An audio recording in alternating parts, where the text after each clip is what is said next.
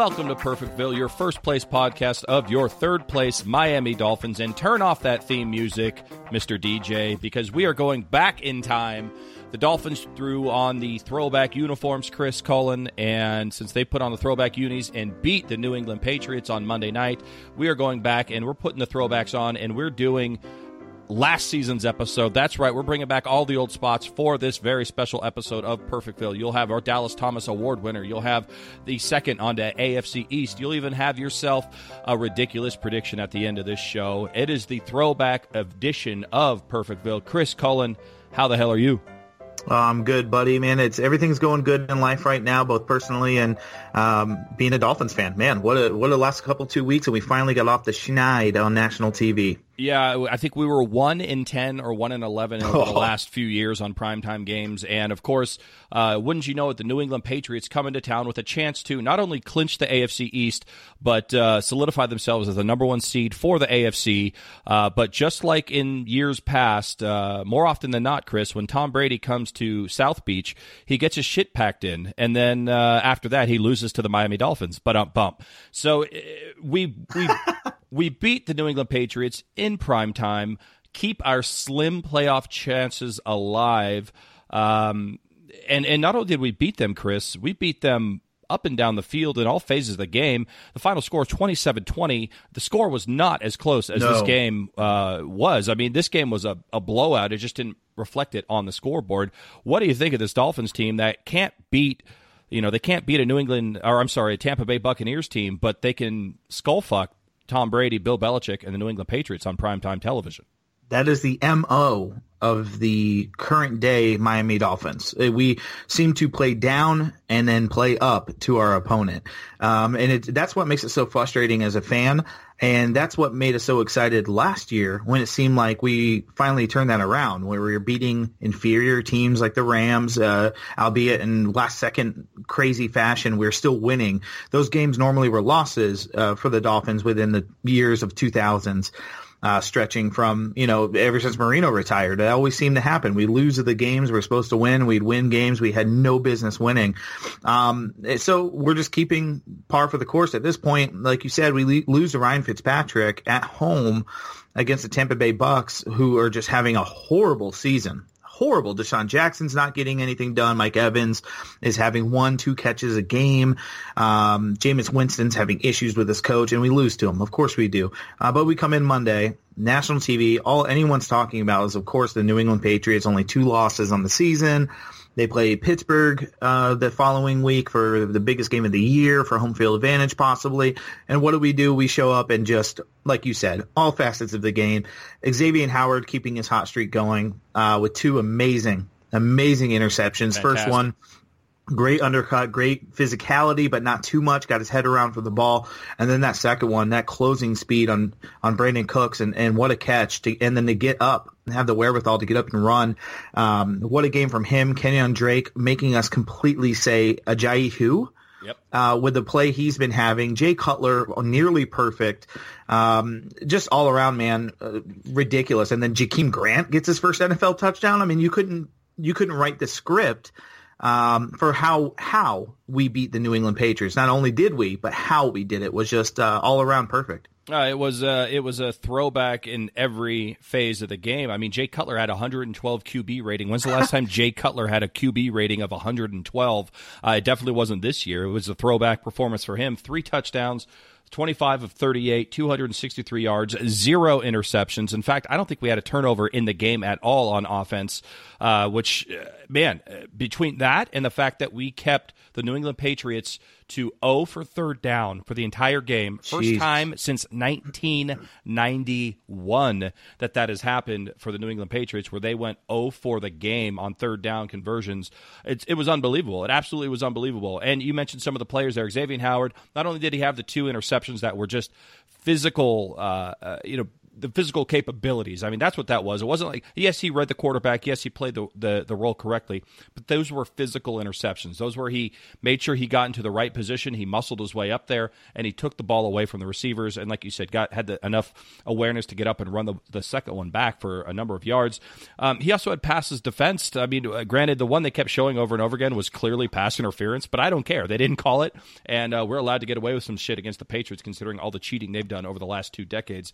So it was just a fun game to watch. It was one of those games where we started off with a field goal, and then we had another field goal, and you're like, okay, they're moving the ball, but they're not punching it in. And as the game kept going, you go, at some point, Tom Brady's going to turn this on. And then around the third quarter, Chris, it dawned on me, this is going to be that game where they can't turn it on. They can't turn the corner. The Patriots just weren't, for whatever reason, able to do what they normally do, and Miami Dolphins just steamrolled them. Like you said, Kenyon Drake, over 100 yards, almost 200 yards, all from scrimmage. Jarvis Landry getting into the end zone a couple of times. Jakeem Grant, things are going well when Jakeem fucking Grant is catching touchdown passes. I mean, the guy's not tall enough to ride any roller coaster, but he can jump over every single one. It's crazy to me how well they played. I mean, this was the Miami Dolphins' best performance of the season in terms of offense, defense, and special teams, was it not? Oh, it was. It was just all around perfect. I tell my kids when I coach them, I said, if you're a backup and you get the opportunity to go in, whether it's a guy needs a blow, if the kid's injured, the kid's out of town, and you get the opportunity to start, it's up to you to make me not take you off the field. I mean, you have that opportunity when you get between those white lines. And Jakeem Grant, that was the epitome of when he got a chance, he was going to take it.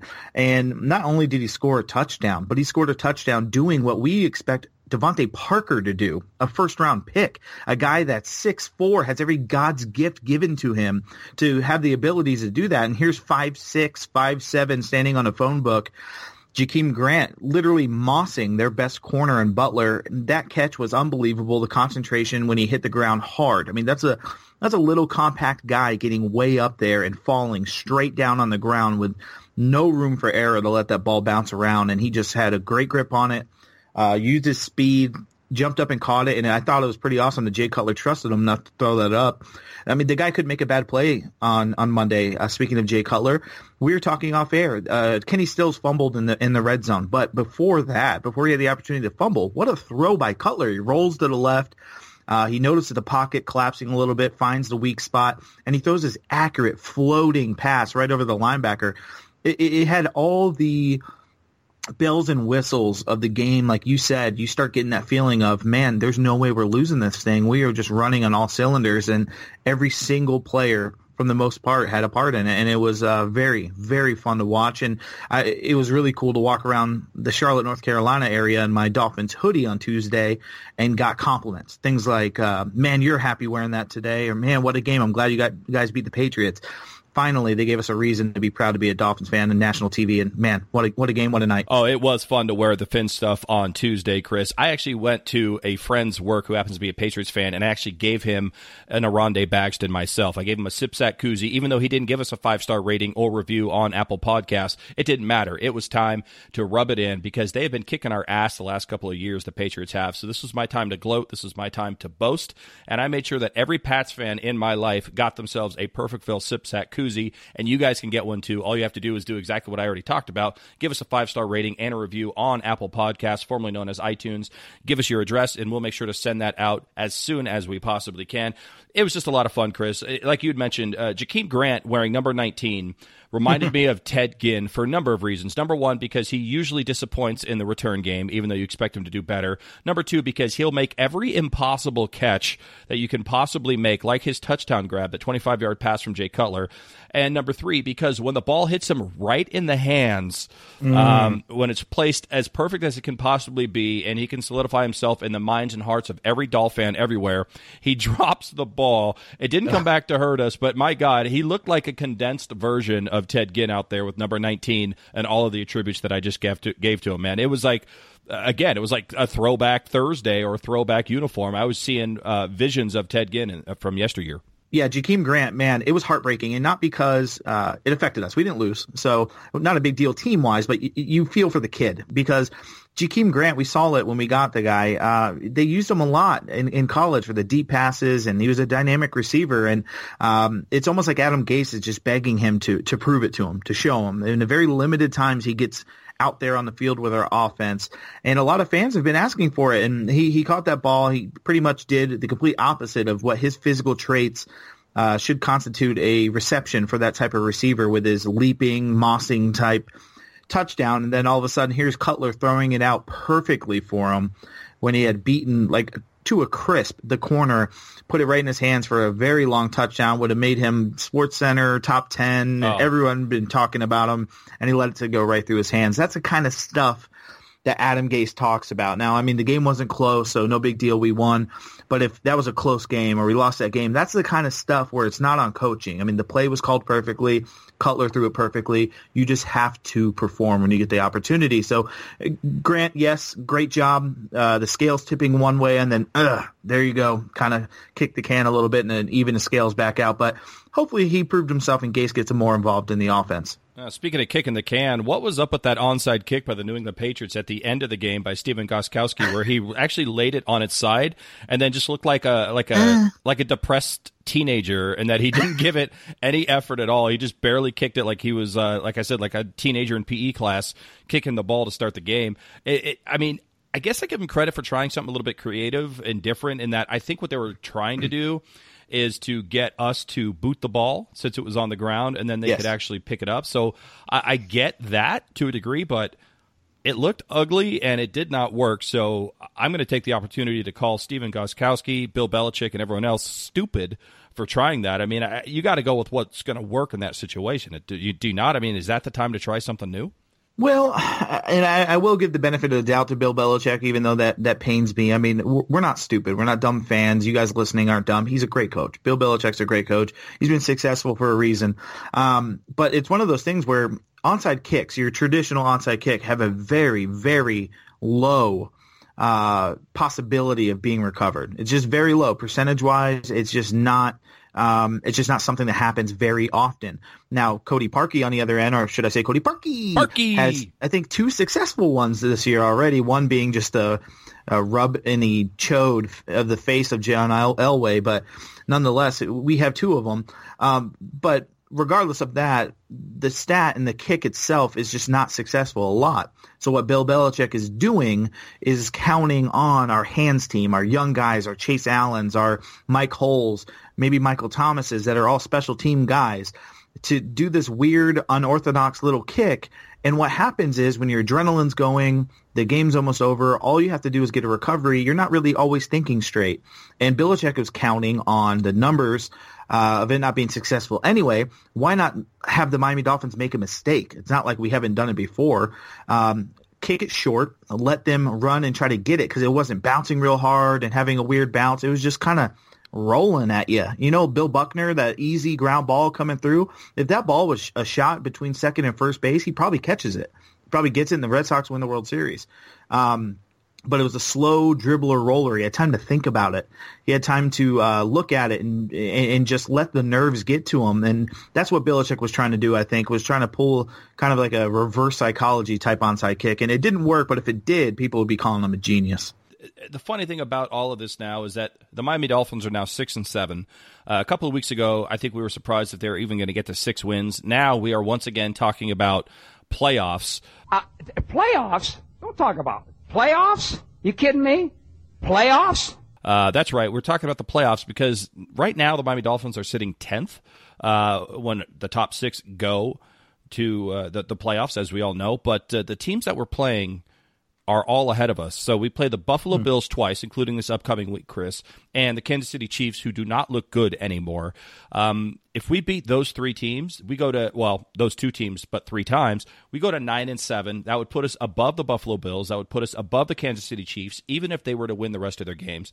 And if the Chiefs did win the rest of their games, that would put them above the San Diego Chargers, who we already beat head-to-head. So really all we have to worry about are the Ravens and the Raiders, who have not looked great, who are not going to win out the rest of their games, and probably are going to fall, I would imagine, at least to 8-8. So I think the Miami Dolphins, while they're not in control of their own destiny, are looking a lot better after this Patriots game than before, obviously. They have an actual bona fide chance of sneaking into the playoffs once again if they can win out, Chris. Yeah, it's unreal, and we didn't expect to be here when we lost to Tampa. No. I mean, we thought the season was over. We're talking draft. We even had our hateful episodes, everything. This is the reason why we have gray hairs in our 30s. This is the reason why we drink very heavily, because the Miami Dolphins do this. We lose horrible games. Like we can easily be controlling our own destiny at this point. And here we are again. The 3-game stretch during the holiday season is going to just make us bite our nails off, because the Bills, we always play them close. They always play us close. It's never an easy game. Maybe every once in a while. I think last year we had a blowout. You know, it's usually never an easy game. We're going to Buffalo. It's going to be in the 30s. It's going to be cold. We're going to Kansas City the next week on Christmas Eve. It's going to be cold. That environment is usually pretty brutal for the road team, but the way they're playing and depending on what happens this week, the fans might not be as invested. And then home game, of course, New Year's Eve against the Bills, just written perfectly to be 8-8. Tennessee's probably losing. All we have to do is win to get in, and it's going to be a absolute heart wrencher. Sam, I can't believe we're talking playoffs, but alas, here we are, mid-December, and 3 games to go, and we possibly, if Adam Gase turns this team around, Sam, and we go to the playoffs after starting 4-2, and then losing the games we did, 5 in a row, 6 in a row, and go to the playoffs, Sam, I mean, he's got to be in a conversation for Coach of the Year. That would be unfucking believable. That's a good question. I don't know. What do you guys think out there? If we make the playoffs, is Adam Gase a consideration for Coach of the Year? I got to think that the coaches that would be there have got to be Doug Peterson for the Philadelphia Eagles. Unfortunately, Bill Belichick, who I think has done a lot with this team, with the New England Patriots team, considering they've had a ton of injuries as well. Mike Tomlin would have to be there for the Pittsburgh Steelers. But 9-7 after all the injuries, the cocaine abuse by the offensive line coach, the arrests that have happened, I could see it. I could see if I don't think he would win it, but I think he would definitely start to garner some attention for it. Absolutely, and it just ties into the theme of the throwback episode of Perfectville here, since he was a candidate for Coach of the Year last year as a rookie. So, look, I'm not going to say that we're going to the playoffs. The odds are still stacked well against us, but they're better now than they ever were, especially after beating the Patriots. This team's got to be feeling it, winning 2 in a row, one against a bad Broncos team and one against a good Patriots team. They're coming up to a Buffalo Bills game that's going to be in Buffalo. It's going to be cold, and there's going to be a lot of bad players in Buffalo. But since this is a throwback version of Perfectville, we can't go on and talk about the Buffalo Bills, Chris, before we close out this New England Patriots game. And we are going to close it out the way we did last season, and that is to award the Dallas Thomas Worst Player Ever award from both Chris and myself. Without further ado, who is your Dallas Thomas award winner for Worst Player Ever against the New England Patriots? Well, first things first, I can't wait to hear the Disney-owned comic book character from The Simpsons saying worst ever after I say this, but I can't believe that Disney bought Fox. So Dallas Thomas, worst player ever, is Devontae Parker. Worst ever. And here's why. You're Devontae Parker, okay? You're a first-round pick. You've been called out a lot by your coaches, by fans, sometimes personally at you on social media. Looking at you, Travis Wingfield, Mr. Two-Pack. Remember that? I do. So Devontae Parker, he comes in. What does he do? He has an opportunity here, Sam. He has an opportunity when other guys step up and shine. Prime time against the Patriots, division game. What does Kenyon Drake do? Never been a starter his entire life. He gets the opportunity almost 200 yards from scrimmage. What does Landry do? Mr. doesn't score touchdowns. He has 2, putting himself at 8 on the year, which is a career high. What does Xavier Howard do? He's playing against Tom Brady. I mean, you're going to get torched, right? 2 interceptions, crazy interceptions, physical, amazing plays. What does Jakeem Grant do? Well, he does what Devontae Parker should be doing, and that is going out and physically dominating the guy covering you to make your quarterback look good when he trusts you and make catches. There's a reason why Jakeem Grant is running that route and Cutler's throwing it, and he's not throwing it to 11. There's a reason why Landry's catching on pace for 108 catches this year. There's a reason why Kenny Stills has more production all around the book than number 11. Devontae Parker, you've had a lot of opportunities this year, and I have a feeling you've squandered them because Armando Salguero has just broken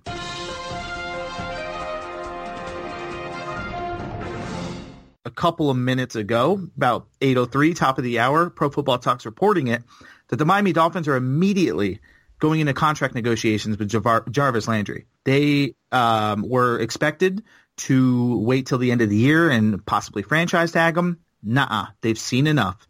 They and Jarvis Landry's agent have begun and are getting into serious contract talks. They've seen enough.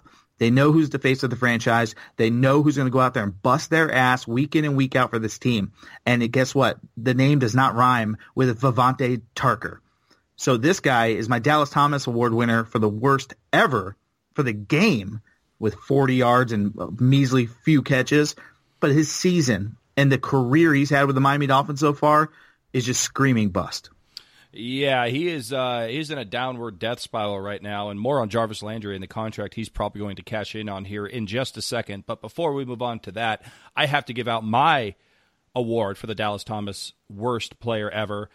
And Chris, I'm calling an audible here, and I'm giving it to myself. The worst ever! And send and sip. That's right. Unprecedented here, as I am not a player, but I am a fan, and I am giving myself the Dallas Thomas Award for this week. And here's why, Chris. Last week, you and I sat down, like we normally do, week in, week out, and we recorded a podcast. Not only did we record a podcast, we recorded an amazing podcast. It was over an hour long. It was going to be a bonus super jumbo episode for all of our listeners, for all the citizens of Perfectville to enjoy. And I went to edit it. I went to go put it up. And I listened to the audio and realized that I had screwed up the audio on my side for the entire recording. Now, that's not a big deal, except for the fact that on this particular episode, Chris, you had actually predicted not only for the Miami Dolphins to win against the New England Patriots, while I predicted a loss, you predicted the final score to be 24-20 for the Miami Dolphins, which was not the final score, mind you, but the final score was 27-20, which is good enough for government work, which means you nailed the exact score, more or less, against this New England Patriots team. You had enough faith in the Miami Dolphins to choose them to win, and nobody is ever going to hear it because I cannot send out the podcast because of my audio. Further compounding that fact, I said during this audio podcast that no one will ever listen to, that if we were to win this game, the two players that would need to step up more than anyone else were Jarvis Landry and Kenyon freaking Drake. So not only did you nail the score, I nailed the players, and it doesn't matter because nobody's ever going to believe this. Nobody's ever going to hear it, but it happened. Episode 91, the lost episode, all of the fun stuff, the one time that Chris and I both nail everything right and we could look like experts when it comes to football and the Miami Dolphins in particular. No one will ever hear it. You guys will just have to take our word for it. We were right. We were right 100%, and you'll never hear it.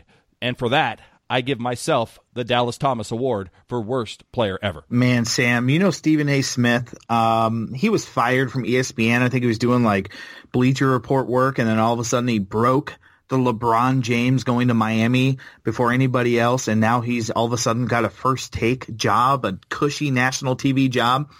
If he wasn't recording when he posted that, or if he forgot to hit send, he wouldn't be on First Take. He wouldn't be a national media member. Sam, you failed us. I cannot believe we made these predictions. We could have been huge.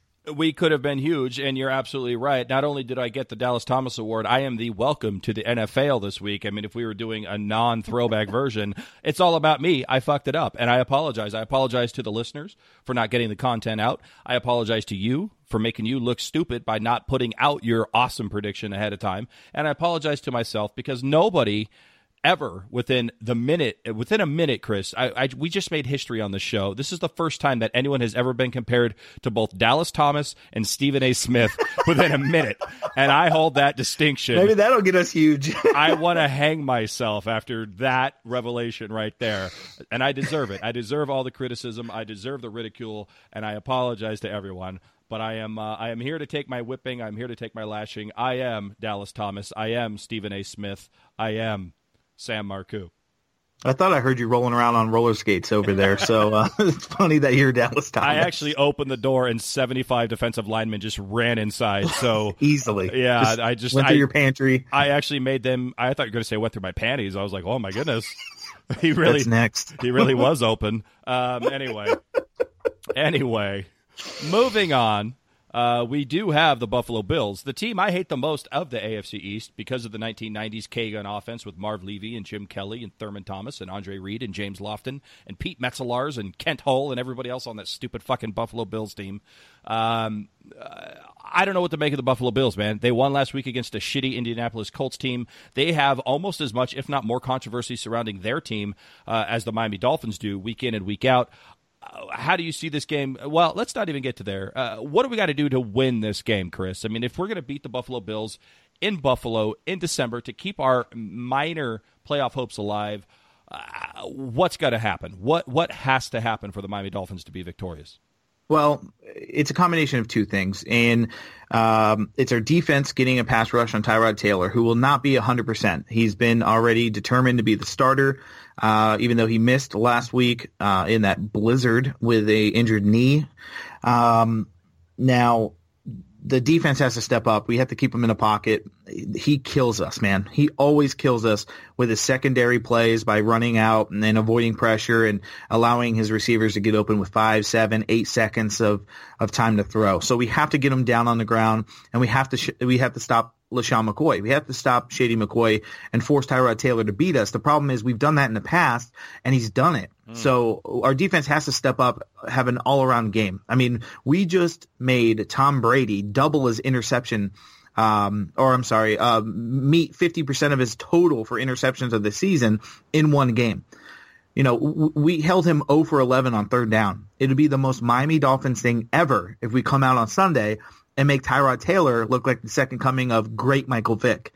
So this is what we need to do. We have to come out there and we have to stop him. The second thing we have to do, and I think most importantly, because I honestly believe we have an offense that can, when clicking, that can put points on the board and can blow out opponents or beat opponents, outscore them, even in a shootout scenario. It's going to be cold. It's not going to be snowing, but it's going to be cold. Here's the thing. Jay Cutler has experience playing in the cold. That's all he knows is Denver and Chicago. You ever been to Denver or Chicago? It's cold. It's snowing. It's windy. It's misty. It's icy. It's wet. He's used to it. So he's going to go out there, and we need Jay Cutler to have a game like he had against New England. He has to take over, take shots downfield, keep the defense honest so Kenyon Drake can do his thing. And all of a sudden we win this game, and me and you are back on the air next week 7-7 saying, holy shit, dude, we got 2 more and we might be talking playoffs. So that's the two things for me is our defense has to contain Tyrod Taylor, and Jay Cutler has to show up and utilize his experience in the cold weather and have a really good, clean game. Yeah, this is how bad Nathan Peterman is as a quarterback. Tyrod Taylor has one fucking leg. Literally one fucking leg, and the Buffalo Bills are like, yeah, Tyrod Taylor's going to play quarterback. Like, the guy can't even stand up. They're like, it's a better option. We can't let that beat us. Yeah, Nathan Peterman. What a terror. You know what? I'm glad Nathan Peterman's not playing, because this would be the game that he scores, 4 touchdowns and 374 yards against this defense. Speaking of the defense, I'm going to give you a player. I've mentioned him a couple of times, and maybe I'm just hoping against hope here, Chris. He's looked good, but he doesn't have the stats to back it up, and I'm talking about Charles Harris. Speaking of containment, I need Charles Harris to step up. I need him to put stats on the board. I don't want hurries. I don't want rushes. I want sacks, and I want tackles for loss from the rookie. This would be the time. This would be the opportune time while everyone else is looking at Ndamukong Suh. Jordan Phillips has stepped up his game. Cameron Wake is who he is. Everyone's starting to look at him. This is prime for Charles Harris to blow past that tackle and get to Tyrod Taylor, defend a pass, deflect a pass, knock Tyrod Taylor out of the game so that we can see Nathan Peterman come up and stink up the joint. This is who I'm looking for on defense is Charles Harris. I need him to put pressure on this quarterback. I need him to hit the quarterback so that Xavier Howard and the other guys in the defensive backfield can continue to do what they're going to do. I'm also going to call out Rashad Jones. Rashad Jones has not played bad, but he isn't doing that standout Rashad Jones safety stuff that he's been doing for the better part of 2 or 3 years, and he hasn't really had to the last couple of weeks. But I want to see Rashad Jones flying all over the place. I want to see Rashad Jones hitting the quarterback. I want to see Rashad Jones laying out a wide receiver for the Buffalo Bills. Those are my 2 guys on defense, Charles Harris, Rashad Jones. On offense, it's going to be cold. You're absolutely right. Jay Cutler's going to have to heat up his hands, heat up his lungs with a cigarette right before the game, and he's going to have to go. I think this is a game that, again, if Jarvis Landry can get his contract before this game, Jarvis Landry's going to go off. I mean, absolutely. This is a game, cold weather, short passes, get him in open space, let him juke some people out of their shoes, let him work. And Kenyon Drake, the 2 guys from last week. I mean, those are the keys to our offense right now is Kenyon Drake and Jarvis Landry. Jay Cutler just has to stay back there and not make mistakes. I want to be Trent Dilfer in his prime at this point. Just give the ball to your to the guys who can do things with it and get out of their damn way. With that being said, Chris, we're not going to do our regular predictions here. This is a throwback version of Perfectville, which means that we have to throw it all the way back, and it's time for us to get ridiculous because it is time for ridiculous predictions. Let's get ridiculous!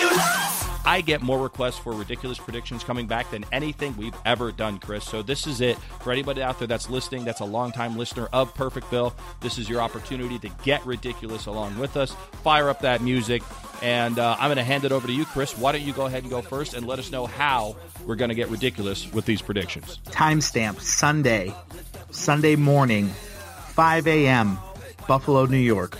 Stephen Ross's limo pulls up to Ralph Wilson Stadium. Half of the Bills fans are already passed out from alcohol poisoning in the tailgating parking lot. Stephen Ross's limo pulls up into the front, and he steps over beer cans, Corona bottles, Busch Light cans, and drunken fat guys asleep on the ground, just shaking his head in misery. He walks in the door and meets with the current owner of the Buffalo Bills. The owner, wondering why Stephen Ross wanted to meet so early, all of a sudden is surprised when Stephen Ross pulls out a broomstick, and he walks over with Mike Tannenbaum and Adam Gase and holds down the owner of the Buffalo Bills, depantsing him, warning him that broomstick will find a new home if a trade is not immediately agreed upon. So, fast forward, timestamp, Sunday, 1 p.m., Ralph Wilson Stadium. Kenyon Drake is about to have his first 200-yard rushing game, something the Miami Dolphins running back seem to do against the Buffalo Bills, especially in cold Buffalo. Let me remind you of Ricky Williams with his faux pas smoking movements in the cold and the 200-yard performance, and Jay Ajayi having the second of 2 200-yard performances in Buffalo last year. Well, Kenyon Drake's about to add that to his trophy case with the help of Richie Incognito at guard, because we just bullied our way into getting him at guard. Meanwhile, Kelvin Benjamin, fighting an injury like he does, will give up his starting spot to Devontae Parker, who will have 2 catches for 8 yards, and the Miami Dolphins win 34-7. Owner limping out of the stadium scene after the game. You're being ridiculous. And there you have it, ladies and gentlemen. Nothing like anal rape and bullying to get yourself a win against a winless or a hapless Buffalo Bills team. Well done, sir. You knocked off the rust real quick and got right back into that ridiculousness that we love and enjoy here in Perfectville.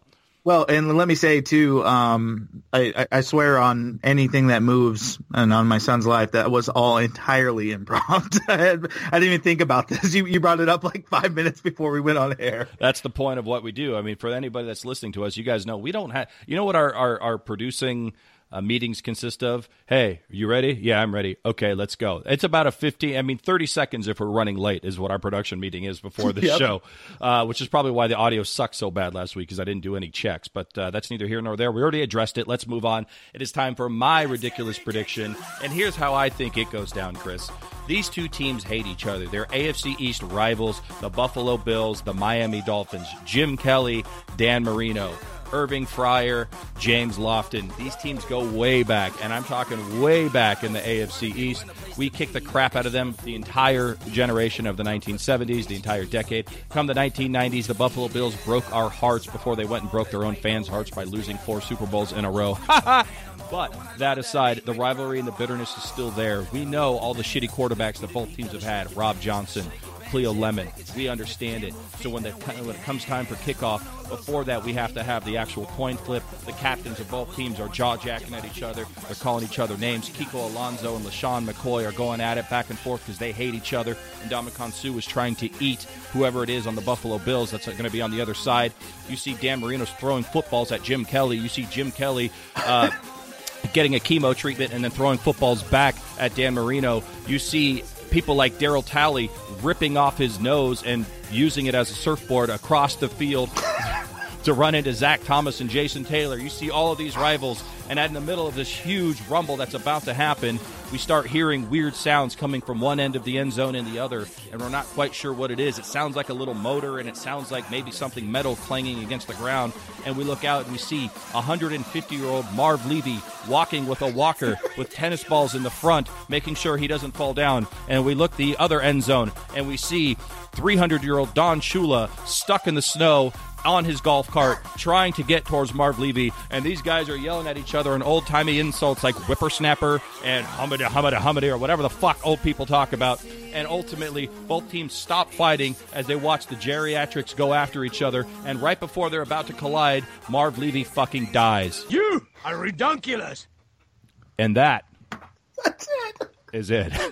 I just picture Don Shula like holding a stake and like his golf cart wheels are just peeling out in the snow. Yeah. He's not moving. I want to see them joust. One's going to be in a rascal scooter, the other's going to be in a golf cart, and they've got a walker and a cane, and they're just going to go after each other like medieval times or like two knights from back in the day. Oh, I just want to see it happen. Marv Levy's using Steve Tasker as a joust because he bounces on his neck all the time. It's pliable. God, and he keeps attacking on offense every 15 seconds because he never huddles up and fucks us like he did in the 90s.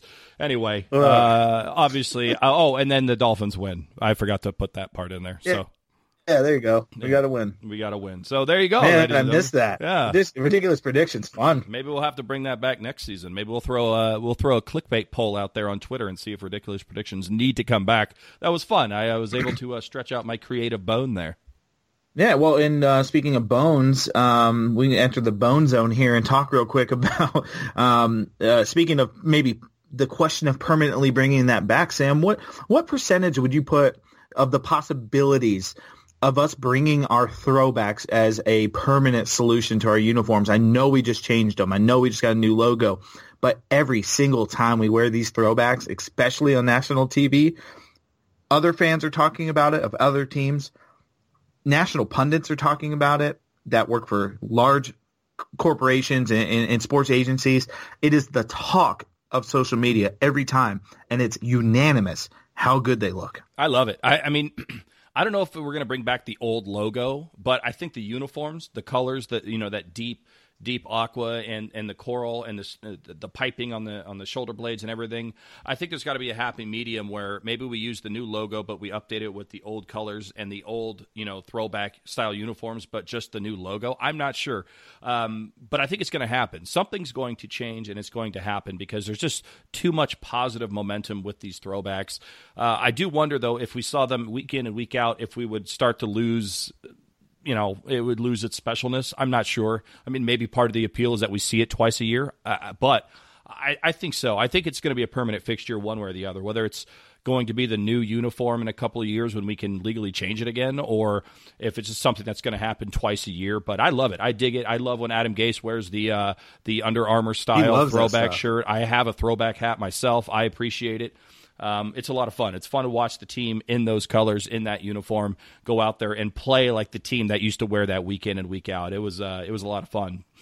Well, I think for me too, of course it's nostalgic because of how successful we were when we wore those uniforms, but that's not even it for me. I think it's just so clean. It looks so good, especially with our updated uniforms and padding.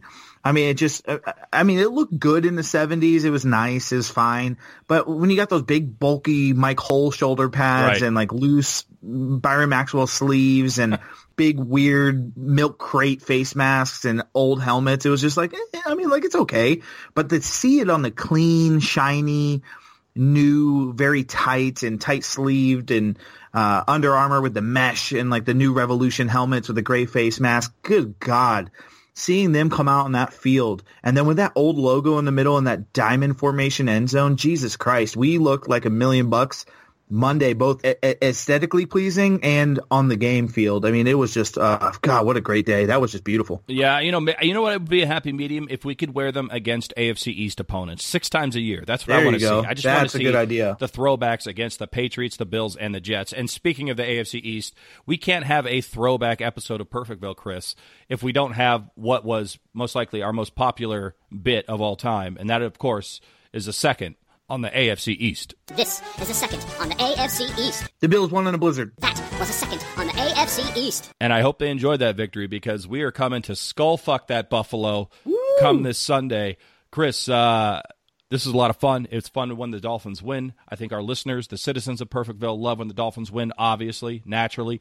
But here we go. We got a playoff push coming in December. It is typical Miami Dolphins football right now. The games matter. Will they step up to the challenge, or will they throw back to yesteryear and fail once again?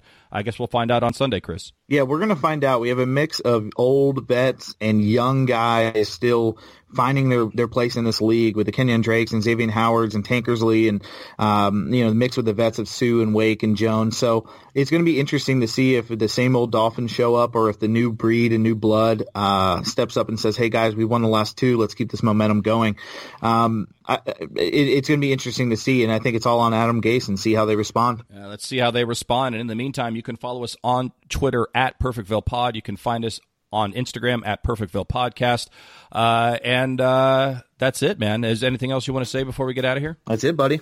Well, just like in throwback episodes and episodes of today, the only thing left to say is goodbye from Perfectville. Later. Perfectville.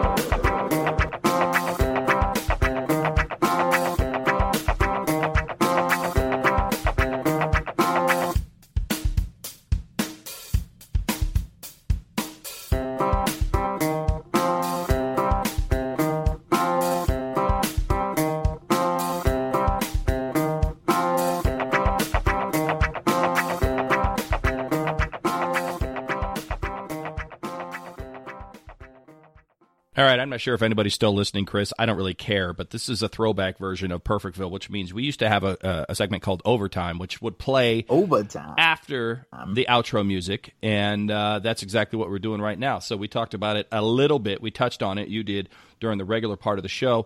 But Jarvis Landry, word coming out of South Beach, is that Jarvis Landry is in or is about to be in talks, or at least his agent is, for a new contract, a new long-term contract with the Miami Dolphins. This comes at a very weird time of the season. You don't usually see this type of shit during the middle of the season, but we did see it earlier this year with Alshon Jeffrey. So there's precedent here recently for a wide receiver to enter into long-term contract negotiations with the team that they're currently on.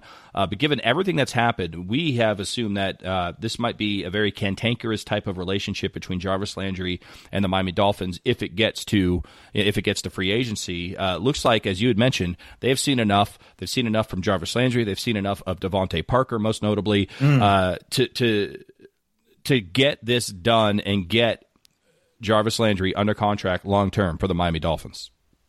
Yeah, and you mentioned it and you hit the nail perfectly on the head. I think Jarvis Landry needs to send a gift basket to Devontae Parker, because I think the fact that he has yet to ascend and actually step up and be that number one receiver. Meanwhile, Landry has just been Landry, and he's got a career high in 8 touchdowns. I mean, that was the thing coming in. Jarvis Landry's got these great catches, great numbers, yards after catch. He's a bully on the field. He's just a guy you want, but he doesn't score touchdowns, really. Well, He has 8 now, and it's a career high, and there's still 3 games to go. I mean, we might be looking at a double-digit touchdown scoring, 100-plus catch season, and Jarvis Landry is doing this in a contract year. But the cool thing is Adam Gase is still learning this guy. This is his second year having him, but he's been putting up pretty awesome numbers, albeit not the touchdowns.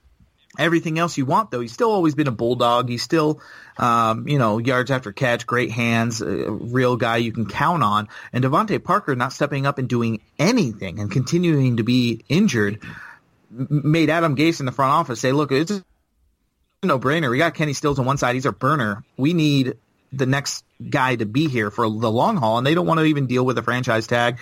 And per Armando Salguero, they said the Dolphins plan to start or already have started contract talks with Landry's agent, which, funny enough, said they would not talk contract during the season, but money talks, man. Money talks and bullshit walks. I'm going to read this from NBCSports.com. Shout out to NBC. Says Landry has a career low yards per catch average of 8.5, but he has 88 receptions with 3 games to play.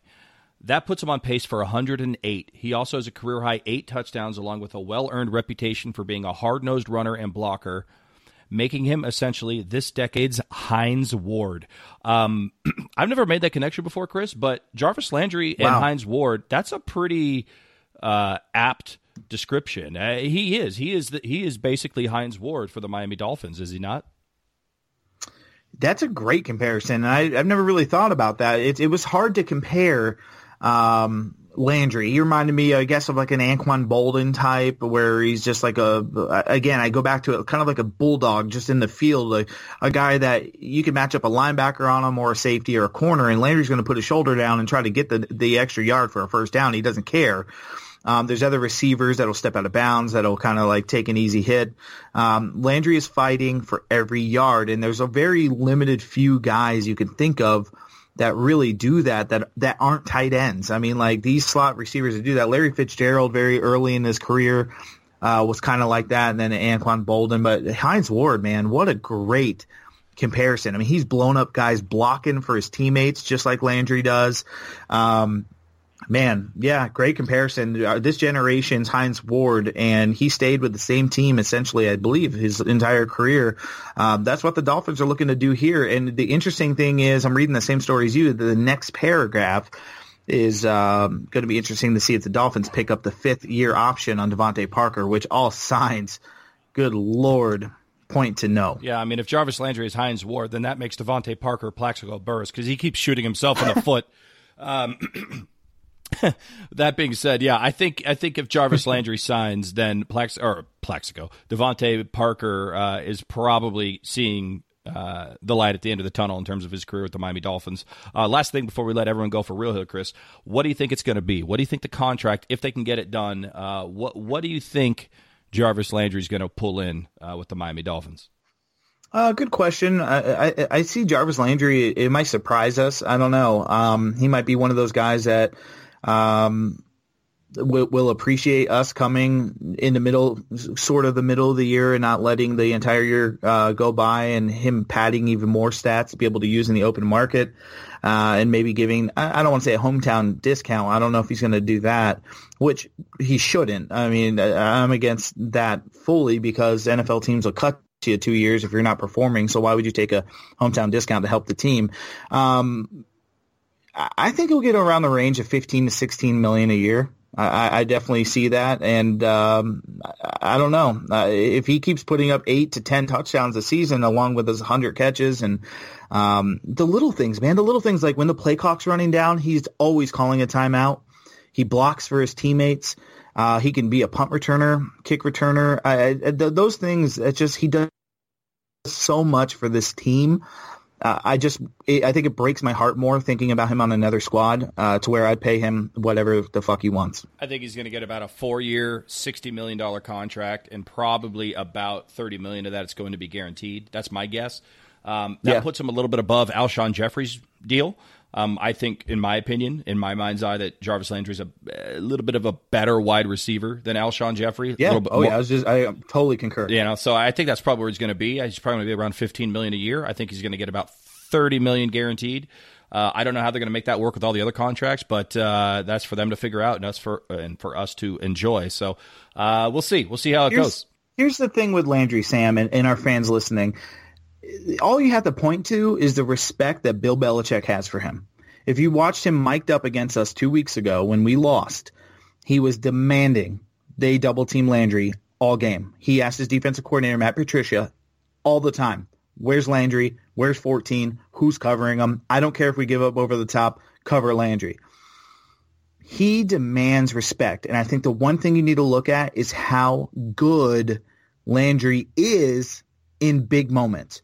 Big games against the Patriots, big games in prime time. This guy, the lights are never too bright for him. It's not something we'll ever regret paying him to stay with us for the long term. I truly believe that. Now, I hope we have even more breaking news before too long that hopefully this time next week, Chris, we're talking about a Miami Dolphins victory and the fact that we have now signed Jarvis Landry to a long-term deal to stay in South Beach. But with that being said, man, that's the end of overtime. That's the end of Perfectville. It's time for us to mosey on down the street. All right. Fuck off, I guess. Fuck off. Fuck off. Fuck off, everybody. Fuck off. Fuck yo, fuck yo, fuck yo, fuck yo, fuck yo, fuck yo. I feel like you fucking. I think that play Adam Sandler. I was thinking that was going to be Don Shula and Marv Levy as they're fighting during my ridiculous. Fuck off, fuck yo, fuck yo. That's a bee's knees here, kid. Fuck off, you say? Yeah. Yeah, Sonny. Go get a Times paper. I fucked your wife in 1938, see? Thank you for listening to Believe. You can show support to your host by subscribing to the show and giving us a 5-star rating on your preferred platform. Check us out at Believe.com and search for BLEAV on YouTube.